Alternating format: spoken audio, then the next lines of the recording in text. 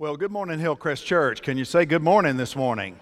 Great to see everybody this morning. Good-looking crew here on a post-Thanksgiving Sunday, which is always challenging enough. It's even more challenging when the rain is blowing sideways out today. But what a great crew we've got here this morning. And to those of you that are watching online, continuing to view us from your home or your place of business, wherever you may be, I know that we're very grateful for you. And thanks for checking in, tuning in with us today. We are excited about the Lord. What a great time of worship this morning here at the 9 Mile campus. I appreciate, we've had a rash of sickness going through some of our music ministry, and don't you appreciate these that are here this morning? Show some love to them. We are so grateful. And hope everybody indeed had a blessed and wonderful Thanksgiving day and Thanksgiving weekend celebration. I don't know if I've told you not, I'm a granddad now. Have I told you that? First Thanksgiving with baby. First Thanksgiving with baby, Westmorelands. I'm telling you, it just changes everything, doesn't it? And, you could say a nasty thing to me this morning. I just wouldn't care. I just wouldn't care. All right, because I got a grandbaby at home. And I'm going to see him this afternoon, and I'm excited about it. I'm excited about you. God is continuing to do great things in our church. Even in the midst of challenging situations, these are challenging days. And, we don't know exactly when we're going to turn the corner and get back to normal. It's probably going to take several more months, but we're cooking right along. Amen. And we're very thankful for the goodness of God as displayed in His people called Hillcrest. Well, we've got a lot to talk about this morning, and so take your Bible and be turning, if you would, so that you can follow along in Malachi chapter 2 this morning. The thing about the biblical prophecy is not one of them ever minces words, right? They don't sugarcoat the truth, and so they just kind of toss it out there and are very direct because God's people are living in disobedience, and God wants His people blessed. And in order to bless them, His people need to obey Him. They need to, if they're in a time of spiritual lethargy, a time when they've backslidden spiritually, they need to return to God. That's our theme here in Malachi. It's the key verse to interpreting properly the whole book.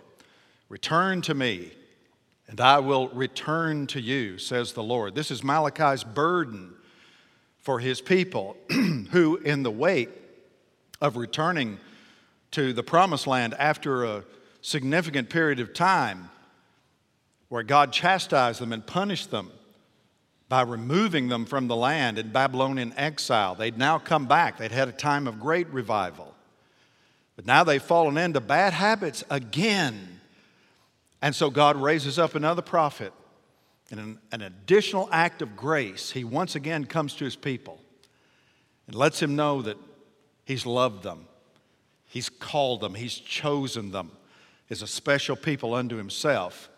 He wants them to get it turned around because He wants to bless them and not harm them. He wants to bless and encourage them and not curse them. He wants them to shine a light unto the nations so that the world may know that there is one and only one God. And beside Him, there are no other gods. And so Malachi, like all the other prophets, comes and hits hard. We're going to be dealing with some very direct truth today. But as always, we want to do as the New Testament says, speak the truth in love, right? So tone matters, and we never want to sugarcoat the truth. And I'm going to be hitting some hard situations. But can I just say this morning, particularly with respect to our marriages, which we're going to talk about today, none of us are where we need to be when it comes to our marriage lives. We all fall short. We all miss the mark. And yet, God has this beautiful ideal where, when followed in obedience, your home can actually be a slice of heaven on earth. Isn't that what you want? I know that's what I want in my life. So today we're going to speak a few minutes because obviously there was trouble at home, and that's one of the issues that Malachi addresses. It was part of the backslidden condition of His people. They had corrupted things not only at the temple with respect to their worship, but they had corrupted things at home with respect to their marriages. So we're going to talk for a few minutes today on the subject, why trouble at home is troubling to God. Several years ago, I was with three friends and associates from here at Hillcrest, and we were out having lunch, as good Baptist men of God do. And we were eating low cholesterol, low calorie, low fat food. And as the server came to take our order, she was wearing a badge that simply said, "My hero is," and then there was a blank line that she had filled in with the name of her mother and father. That particular restaurant was running a series on heroes.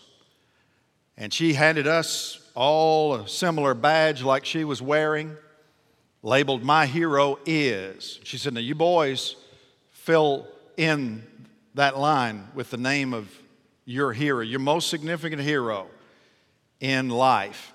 And then you go online and register that person, because they might win a $5,000 cash prize." So I was very careful, because I wanted a piece of that action if my hero won the prize, right?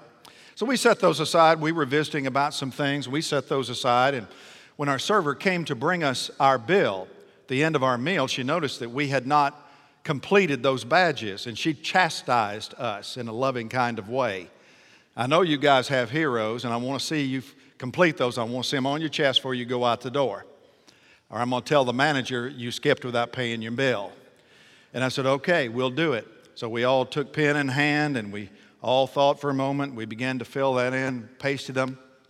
And what struck me as we were getting up and walking out the door was to a man of those four guys, all four of us listed our wives as our heroes. And we weren't kidding about it either. First person came to my mind, because that's the real deal. If I had to pick anybody in my life that has stood out as more of a hero to me for a host of different reasons, it would be my sweet little Judy, my prime rib for 34 years. She's my hero. It's part of the reason we've had a God-blessed home. And I hope she'd say the same thing about me if she had wandered into that restaurant. That wasn't the case, unfortunately, for most of Malachi's contemporaries here in Malachi chapter number 2. There was spiritual drift, not only in worship. There was spiritual drift as it related to their commitment and the covenant of marriage. Compromise had crept into their spiritual life.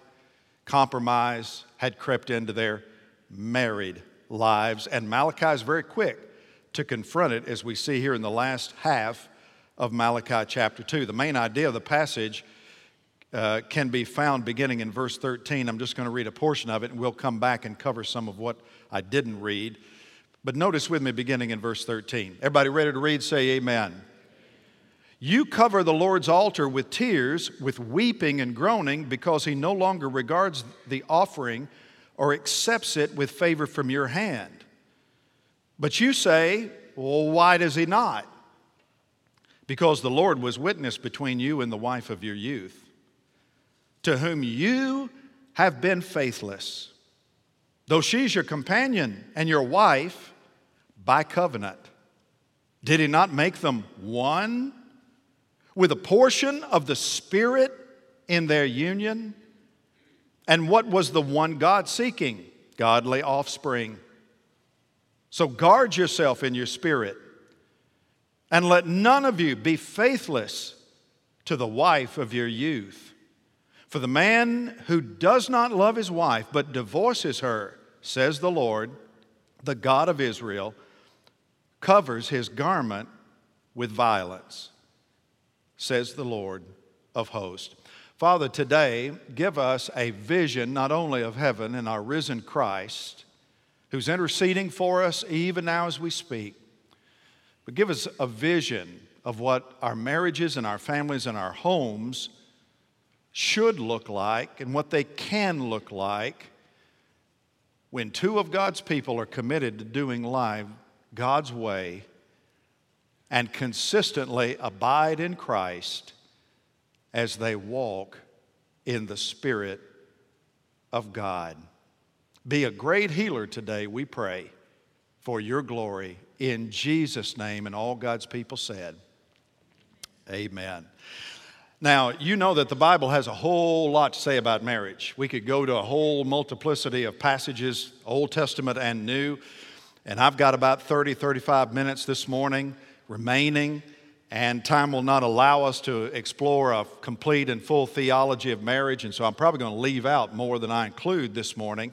We're going to try to stay rooted to our text today, because what we can do, I think, is understand from a biblical perspective the title of our message.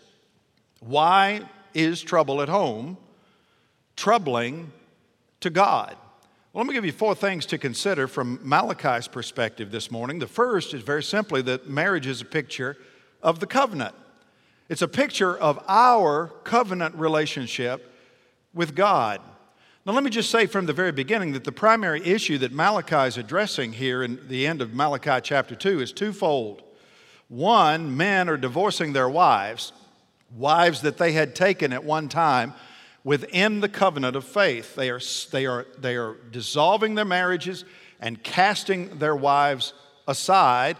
And 2, they were marrying women from outside the covenant community. In other words, they were marrying non-Jews from their pagan neighbors around them.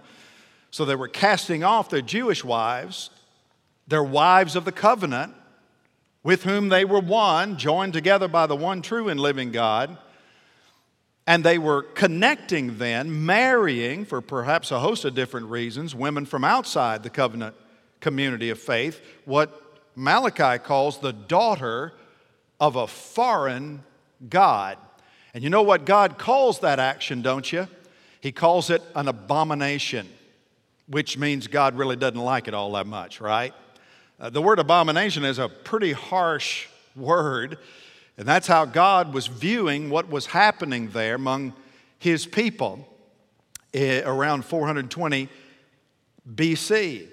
Look at what He says in giving us the reason why in verse number 10.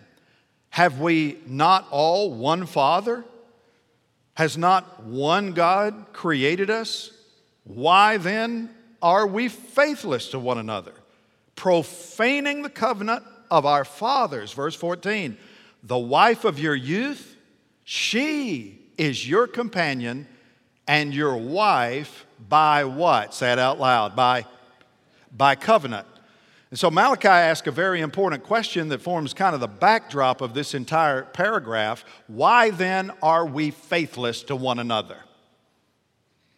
I mean, God knows why, but He's asking that kind of as a rhetorical question to cause the people to think. Why are we faithless to one another? And that's a question that can be asked, I think, not just about Christian marriages, but about Christian relationships in general, especially in this day and age. Have you noticed that brothers and sisters in Christ in this day and age, particularly due to and because of social media, I think, separate their friendships for the silliest little reasons anymore? And so we need to ask this question to all of our relationships in general. Why then are we faithless to one another?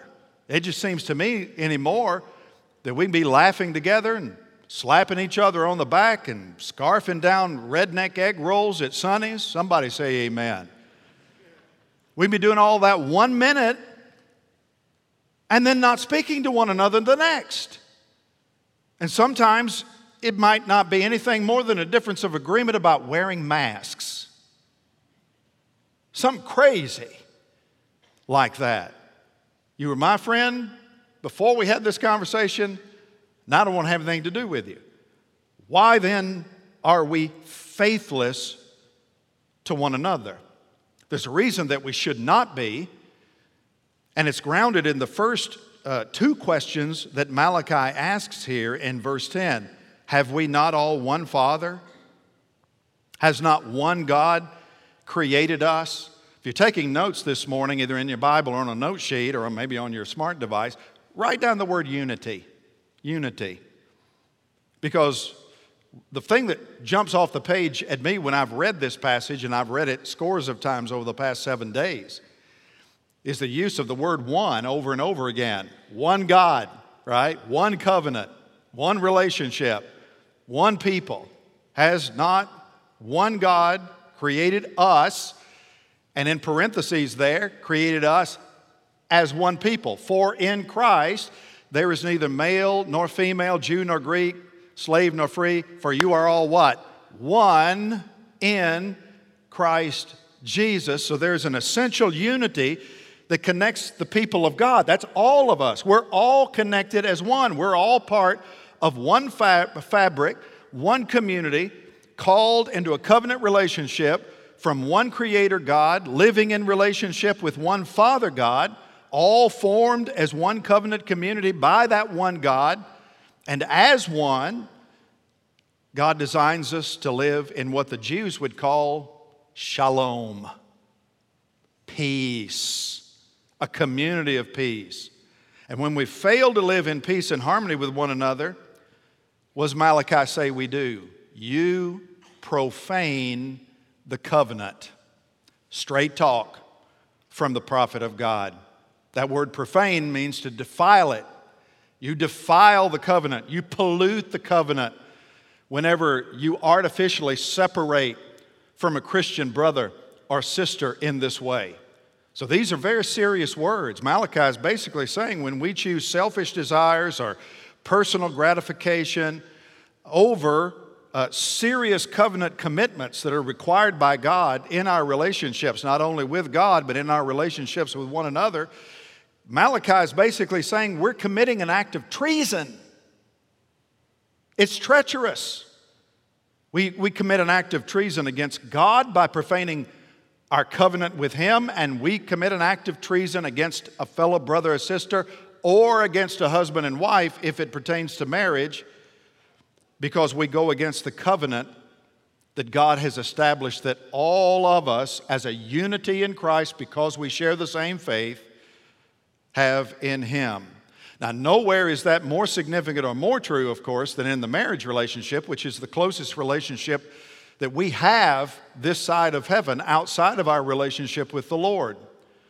You know as well as I do that in this day and age, and it's been this way really since the 1960s for the most part, marriage is looked upon in our country more as a matter of convenience. It's an emotional thing more than it is a spiritual thing.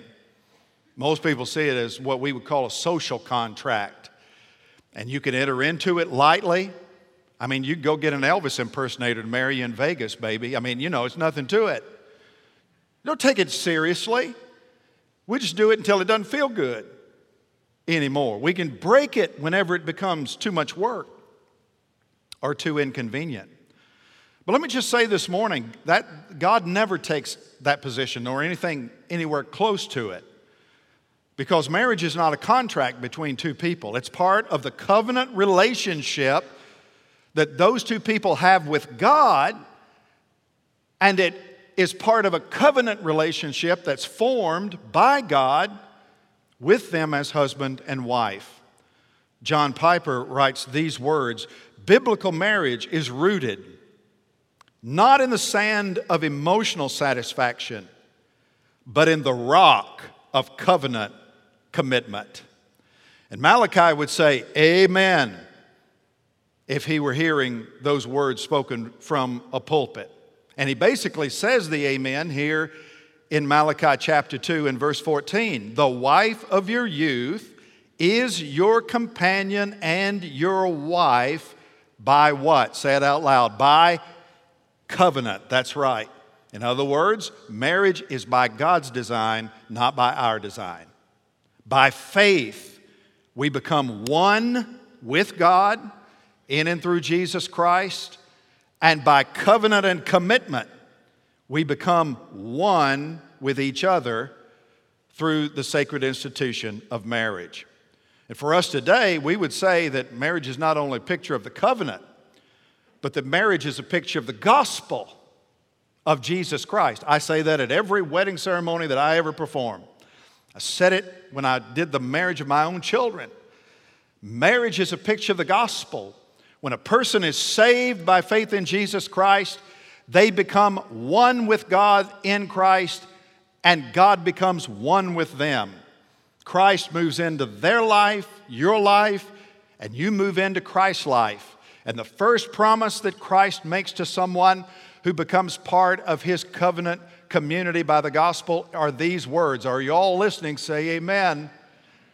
I will never leave you nor forsake you.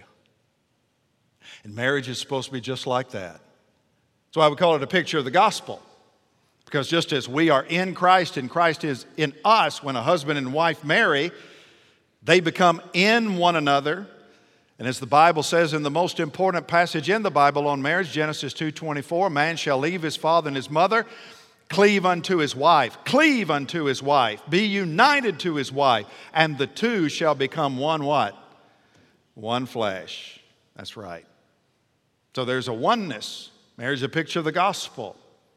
It's not just Jim, Judy. When we got married, it's in the eyes of God, it's not Jim and Judy, it's Jim, Judy. It's all one word. Jim, Judy. Somehow supernatural. I mean, we're still two individuals, but somehow God sees us as one in covenant with one another. And this is God's design, and it's why Jesus said of husbands and wives in Mark chapter 10, so they are no longer two, but one flesh. What therefore God has joined together, let man not what? Separate. Okay? Y'all got it? Say amen. Oneness. Part of a covenant unity designed by God. That's why trouble at home is troubling to God. There's a second reason, and that is because of the covenant nature of marriage. Believers are to marry only believers. Now let me just say, not everybody in the room has probably done that. Some of y'all in the room have probably married outside of the covenant community of faith. And after this message, you're going to be tempted to think, well, maybe I just need to bail on this. No, you do not. Did you hear me? You stay married to the person that you're married with. Your role changes if you're married, if you're a believer married to an unbeliever. The role changes. The way you approach the marriage changes. But you don't jettison the marriage. That would be disobedience to God. And this, by the way, is one of the key relational sins of Israel at the time of Malachi. And again, it's stated clearly in verse 11. Here's the problem. Judah has been faithless, and abomination has been committed in Israel and in Jerusalem. Now he's going to define it. For Judah has profaned the sanctuary of the Lord, which he loves, and has married the daughter of a foreign god. Now you should know that that little phrase there at the very end, to marry the daughter of a foreign god, is simply to marry somebody that's outside the covenant community of faith. We would call that marrying an unbeliever. And there are lots of reasons why these men in Malachi's day may well have done that. They may have done it for selfish reasons, because they liked what they saw and they wanted part of that, you know. They may have done it for political reasons, or for economic expediency. Maybe they were trying to cut a bargain with somebody that they were trying to engage in business. That's kind of the way a lot of marriages happen. Maybe they were trying to form an alliance with somebody to grow their business or to make a difference in terms of the relationship between the Israeli community and the neighboring community. Many times that contract would be executed by one party giving a wife to the other party. And the person would take it because they didn't want to be an offense to the other person, even though God had said, whatever you do, don't do that. Because if you do that, not only will you violate the terms of the covenant and violate my desire for this to be a special people, uncorrupted by outside spiritual influence, there will be inevitable spiritual corruption that you're going to bring in your home, because these women were worshipers of other gods. And that's a problem to God. They're going to come into your house and they're going to bring their idols with them. And then you're going to cause a divine tug of war right under your own roofs, because they're going to bring that false religious devotion when they come into your household. And God knew that was going to be a constant source of temptation from the very beginning of the time that the nation of Israel was led into the promised land under the leadership of Joshua. And that's why when he gives them the law as recorded in the book of Deuteronomy, God says to them through Moses in Deuteronomy chapter 7, watch this, when the Lord your God brings you into the land that you are entering to take possession of it and clears away the many nations before you, you shall make no covenant with them and show no mercy to them. You shall not, what? Intermarry with them. I just don't know how that's misunderstandable. You shall not intermarry with them, giving your daughters to their sons or taking their daughters for your sons, for they would turn away your sons from following me to serve other gods. And of course, that principle is reinforced in the New Testament with a very familiar passage that Paul wrote in 2 Corinthians 6:14. Do not be, in fact, let's just read this verse together. Everybody together, out loud. Do not be unequally yoked with unbelievers. For what partnership has righteousness with lawlessness, or what fellowship has light with darkness? Here's the thing about a proverbial what we call mixed marriage, which has nothing to do with race, by the way. Did y'all hear me? A mixed marriage is not people of two different races marrying together. It's a believer marrying an unbeliever. That's what the Bible knows as a mixed marriage. And part of the problem with that is you are in a relationship with somebody in a mixed marriage that you cannot have spiritual fellowship with. We don't have fellowship with unbelievers. We can't. Can you imagine being married to somebody that you can't have fellowship with and experience true covenant fellowship with? That's what he said. What fellowship has light with darkness? What partnership has righteousness with lawlessness? This concept of the unequal yoking is a very familiar biblical image. It has to do with plowing a field, which was done, not by an international harvester, $150,000 machine. It was done the old-fashioned way with a team of oxen. And the yoke was that wooden implement that went over the backs of the oxen in order to keep them joined together and functioning as a team. And the farmer knew that in order to get the best possible result, in order to plow that field in a straight line, you better have compatibility under the yoke. And so what would he not do? He would not pair an oxen with a much smaller donkey. You know why? Because the plow is going to go this way. It's not going to be productive. It's not going to be fruitful.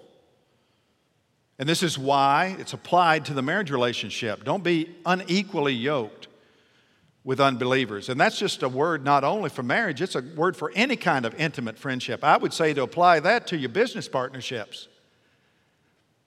If you're looking to form a business partnership, you better not form one with somebody that doesn't know the Lord if you do. Because you're going to bring a competing worldview into that business. You're going to bring a competing worldview into your home. That's what typically happens when a believer marries an unbeliever. There's this inevitable tug of war of competitive worldviews. And by worldview, I'm simply referring to a way of looking at life, how you filter what happens in life, how you understand God, how you understand people, how you understand decision making, how you understand stewardship, how you understand the Bible, how you understand eternity. That's a worldview. And ours, of course, is a biblical worldview. Our way of looking at and understanding life is a biblical worldview. We get it from the Bible. And when you have an incompatibility in a marriage relationship, you have two different worldviews trying to coexist under the same roof. And it's not that it necessarily can't work, it's just not going to work very well. And would you not agree with me that marriage, I've been married 34 years. Marriage is challenging enough when you got two born-again believers trying to strive together, living together under one roof. Amen. You bring a competing worldview into that situation, it's going to cause friction in virtually every area of your lives. How are we going to spend our money? How are we going to give our money? Are we going to honor God with how we use our money, or are we just going to spend it all on ourselves? It affects what you read, what you don't read. What can we watch together on television? What can we not watch? Y'all tracking with me? How do we make decisions about buying this car or about taking this job? It'll have a world of import on how you raise your children when there's differences in terms of worldview. But the bottom line is, it affects just about every decision that you make. Because the bottom line, for those with a biblical worldview living in a marriage relationship, the first question is, as it pertains to seeking first the kingdom of God and His righteousness, the first question is, how will this decision best honor and glorify God? And if you've married an unbeliever, that's not even a part of the equation. It's how does it best benefit us? The retirement plan, the checking account, the savings account. Y'all tracking with me? It affects every area of life. And this is why you have to determine while you're single. This is why we have all these meetings before we marry people at Hillcrest. It's the first question I ask. Tell me about your Christian testimony. First question we deal with. Before we ever start talking about the marriage, I need to hear about your relationship with the Lord. Sometimes it's there, sometimes it's not. But you have to make that decision while you're single. That's why this message touches everybody in the house in some way. Because you have to determine, I'm not going to compromise the covenant. I'm not going to marry someone who doesn't love Jesus Christ with all their heart, soul, mind, and strength, and who isn't committed to pleasing God with the way they live their life. Now, this is important because there's a third principle, and that is infidelity to the marriage covenant hinders our worship of God. If somehow you as a believer get dragged in to the pull of a secular worldview, it will inevitably affect your worship of God. What Malachi affirms here, and again, this is the big overarching issue in Malachi, is how their worship had become corrupted, led by the priest. I wish I had more time this morning. I'd take you back to the book of Ezra and show you how in Ezra chapter 9, the priests were doing the same thing back then. They were marrying, the priests were marrying foreign women who worshiped other gods, not just the people. And so this is a huge issue in the nation of Israel at that time. And what Malachi affirms here is that marrying somebody outside of the covenant community or to unbiblically divorce a spouse is an offense to God. Why? Because He considers that corrupted worship. To marry an unbeliever and invite a foreign unbiblical worldview into your home is not only what God calls disobedience, it's actually an act of idolatry. You say, Pastor, how can you say that? Because you've made a decision that what you want is more important than what God wants. And whenever you cast aside intentionally what you know to be God's clear revealed will to do what you want, that by definition is idolatry. And this is why it becomes an offensive act of worship to a holy God. There are spiritual repercussions. In fact, look at verse 12. May the Lord cut off from the tents of Jacob any descendant of the man who does this, who brings an offering to the Lord of hosts. The spiritual consequences to doing these kinds of things that Malachi is illustrating. And those spiritual repercussions primarily act as hindrances to our fellowship with God and to our worship of God. That thought is continued here in verse 13. And this second thing you do, you cover the Lord's altar with tears, with weeping and groaning because He no longer regards the offering or accepts it with favor from your hand. But you say, why does He not? Because the Lord was witness between you and the wife of your youth, to whom you have been faithless. though she is your companion and your wife by covenant. Verse 16, for the man who does not love his wife but divorces her, says the Lord, the God of Israel, covers his garment with violence, says the Lord of hosts. Now, these verses just reflect the high spiritual price that husbands were paying back then for their disobedience. God wasn't accepting their offerings. They were coming. They were trying to do what the law said. But Malachi had already pronounced their worship corrupted and spoiled and not accepted by God because of their spiritual compromise. And now we learn further that God was not accepting those offerings because of how those men were treating their wives, casting them aside to marry foreign women.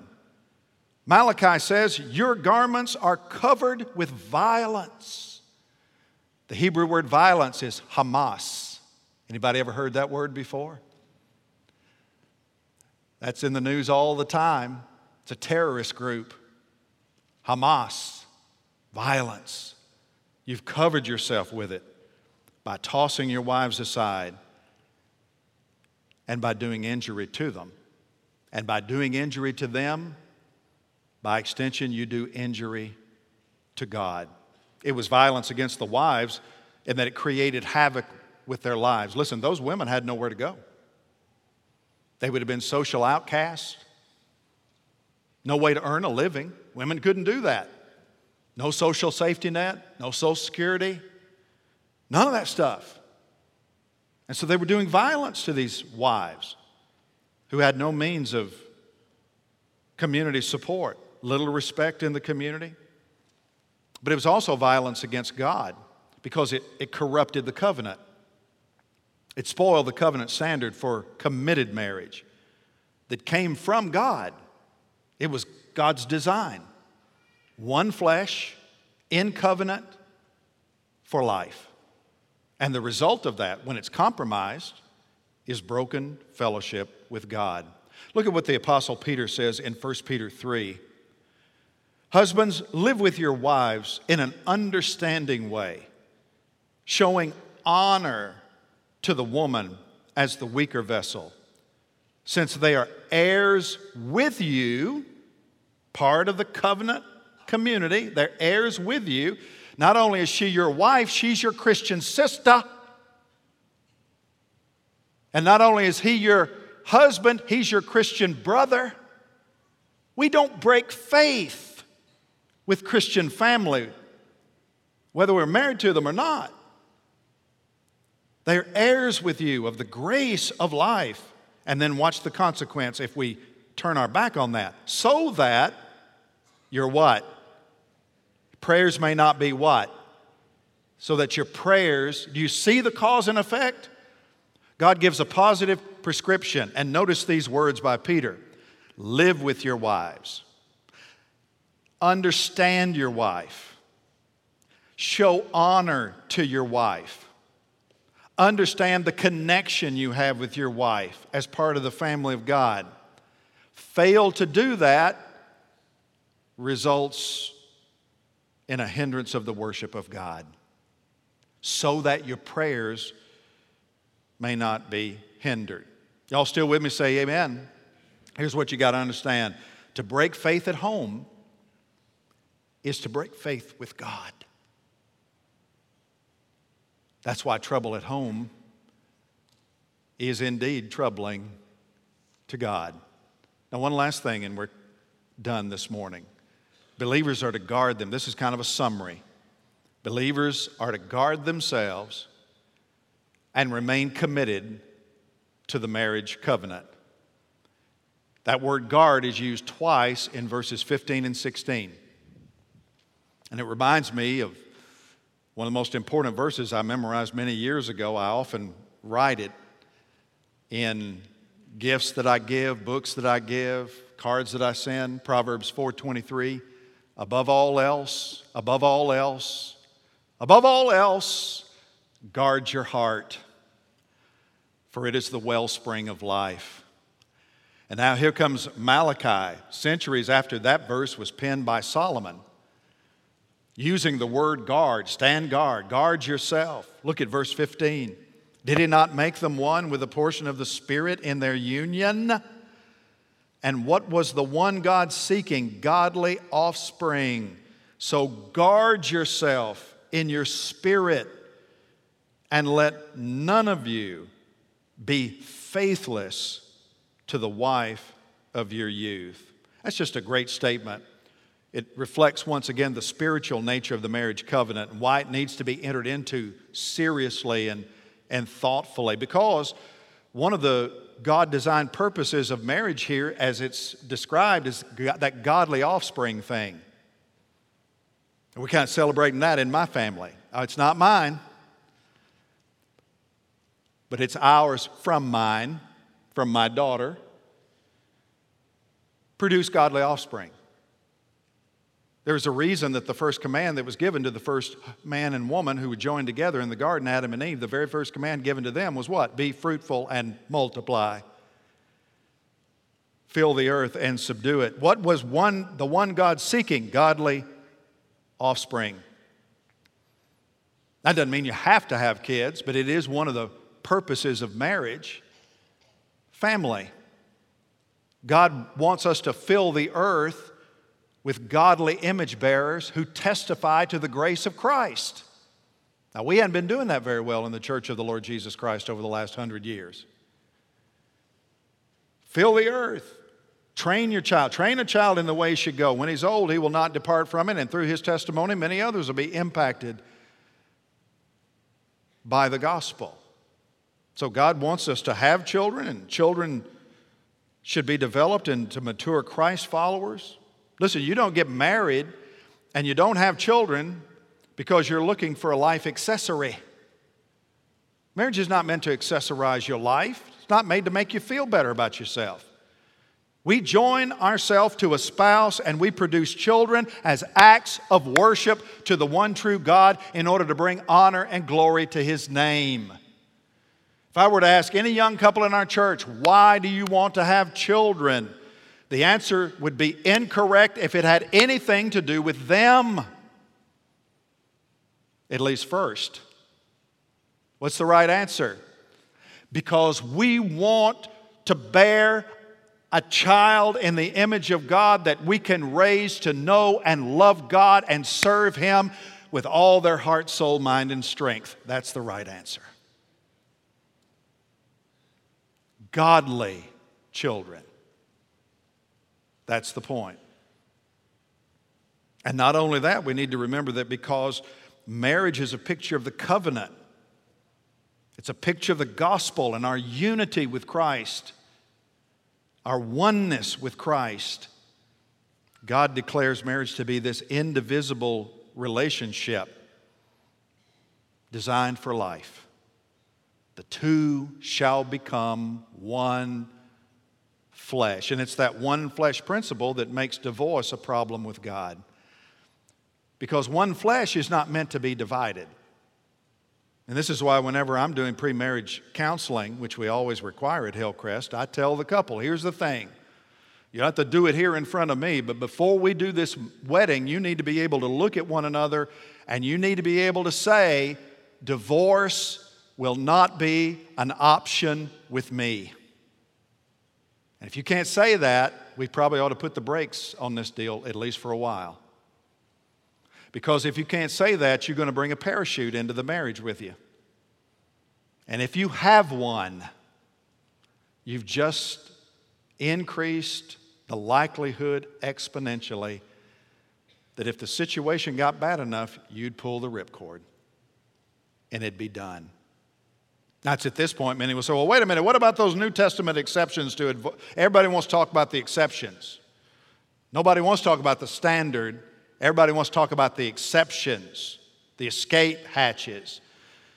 And there are two very narrow ones in the Bible that frankly, are y'all still with me? Say amen. Frankly, have more to do with appropriate remarriage than anything else. More than they have to do as an out of the relationship. But I don't have time to go there this morning. We'll have to save that for another time. This passage in Malachi has only one theme regarding divorce, and you know what it is, don't you? Just don't do it. He doesn't talk about any exceptions here. And even the two that are mentioned as permissive in the New Testament. They're not the ideal response. God would say these are here to prohibit the stigma of adultery in any subsequent remarriage. But what would God's will be? Work it through. Work it out. Repent. Forgive. You say, well, we just have a bunch of irreconcilable differences. God has those with you too, by the way. A bunch of them. And it didn't stop Him from saving your life. It didn't stop God from showing you grace. No, the ideal response is the one that will best honor God. How can we best honor God in how we continue to approach this marriage? And that always must include repentance and forgiveness and reconciliation and a commitment to walk in an abiding relationship with God. As summarized by Paul at the very end of his very lengthy passage on marriage in 1 Corinthians 7. Notice 1 Corinthians 7 and 10. To the married I give this charge, not I but the Lord. The wife should not separate from her husband, and the husband should not divorce his wife. That's the ideal, which helps us better understand why trouble at home is troubling to God. And the solution is to do exactly what Malachi says as he concludes the passage. Guard yourself in your spirit, and let none of you be faithless to the wife or to the husband of your youth.